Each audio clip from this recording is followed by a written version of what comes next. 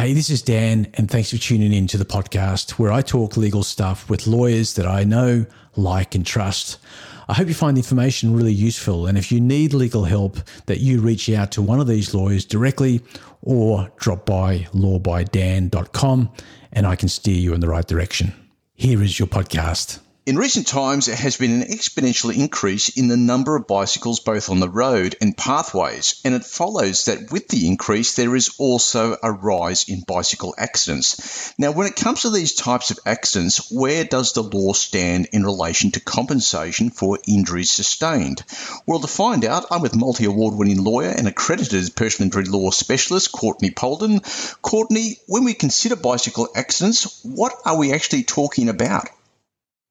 Well, you're dead set correct, Dan, when you say that there's more bikes on the road and pathways than ever. I mean, the bicycle's been around since about 1817, I think, but certainly everywhere you look now, people are being encouraged to ride bikes for reasons of global warming and the like. And with that, of course, accidents are almost inevitable. And one of the great problems for bicycle riders is when you have an accident, it's almost always pretty bad because there's nothing to protect you from the roadway or whatever it is you might have struck. The liability question depends very much on the circumstances of the accident. I'd mentioned to you earlier that I'm dealing in a number of cases at the moment involving bicycle accidents, and perhaps I could take you through just a couple of examples of the facts in each of those cases, which might give you and the listeners a bit of an idea about how it is that liability might be incurred. Yeah, that'd be great, Courtney. I mean, when we talk about bicycle accidents, people may well be assuming that it's a bicycle and car, but that's not necessarily the case. It can be a bicycle and a bicycle or a bicycle and a pedestrian, etc. That's the case, isn't it? Certainly is. The bicycle and the car is perhaps the one that we're most familiar with, and those type of accidents where a car's liable, so a car driver's liable for the accident. It's not much different to an accident between two cars. The motor accident law applies to it, and that's pretty much something that most people will be familiar with. But it's the other instances where there's bikes and accidents and compensation that people perhaps won't be as familiar with. Yeah, great. Let's talk about some of these cases that you're currently involved in. Well, two of the cases I'm involved with involve quadriplegia, which is obviously at the very highest end of the scale. One of them involves a gentleman who's a doctor, I might say, who was riding as part of his social group on a Sunday up through the Central Coast, coming down a fairly steep roadway, and he was confronted by a whole patch of gravel across the road, which skidded, and he unfortunately went over the sidebar and fell down an embankment. Now, normally a bit of gravel on the roadway is not something you could sue over because that's one of the things you would expect to find. But after our investigations, we found out that the local council had been doing roadworks at that very section of the road within a week prior to his accident and had failed to properly clear the roadway of all the excess gravel after they completed some of the repairs.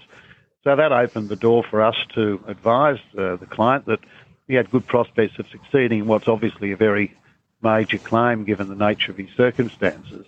Not all potholes and gravel and the like will lead to compensation, but where you can prove that there was some failure of people doing roadworks or people who have left something on the surface of the road that they shouldn't, then that door is open, as I've said, for compensation. Another very serious matter I'm acting for again, sadly, a client of mine who's a paraplegic was riding along a footpath in Belrose at about 8 o'clock in the morning, just minding his own business. He's a gentleman in his 60s who was going at a very modest pace, and as he passed the entrance to a club, a teenager, no doubt rushing to school, exited through the entrance, collided with him and caused him to fall to ground and suffer very real and serious injuries. Now, normally you'd think, well, how can you claim compensation against a teenage boy who clearly wouldn't have any assets? But we managed to establish that he was covered for that negligent act of his under his family's home contents policy, which often does give you coverage for accidents outside the home. And so we've been able to mount a very substantial claim on behalf of our client, which is in fact coming up for hearing in the Supreme Court next month. Just one more example. Dogs and bikes are not friends. I've got a case for a lady who was riding out with her husband and children along a suburban street in one of the southern suburbs of Sydney when a dog came bursting out of a property, ran straight into her, and in taking evasive action, she fell and suffered some pretty serious fractures. Now, again, the policy, the dog owner lived in the premises. You've got a responsibility to keep your pets inside and not to have them rushing out to create a danger to bike riders. So again, there was an insurance policy in place which has allowed my client to bring what's a very, very substantial claim. So they're just a few examples, Dan. You know, there's plenty of other circumstances where you could envisage a bike rider coming to grief. Some of them are perhaps not compensable. I would have thought if there is a bike race, as there often are with a lot of bicycle clubs, you would be accepting the risks of what we would call normal racing incidents. Same, I guess, when you see these pelotons racing along the road at 6 a.m. If someone came a cropper in that activity, you know, unless there was some deliberate act, I wouldn't have thought that you'd be able to claim compensation there. But there's certainly a wide range of bicycle activities where compensation would be available if there were serious injuries. Courtney, I was going to say, you know, given the examples that you've just discussed, it would almost be the case, I would suspect, that the far majority of people who may be involved in a similar accident wouldn't likely think that there's compensation available for them, because they would assume, you know, given the example of the gravel on the road, that, oh, well, look, you know, there's nobody that I can sue in relation to that. And similarly, the young guy, you know, racing off to school or wherever he was going, you just cop it on the chin. Is that the real, I suppose, message for people listening to this podcast, is to seek legal advice, regardless of how trivial you think the accident may well have been? I think that's exactly the point, Dan. I think a lot of people would see their misfortune as being something that's just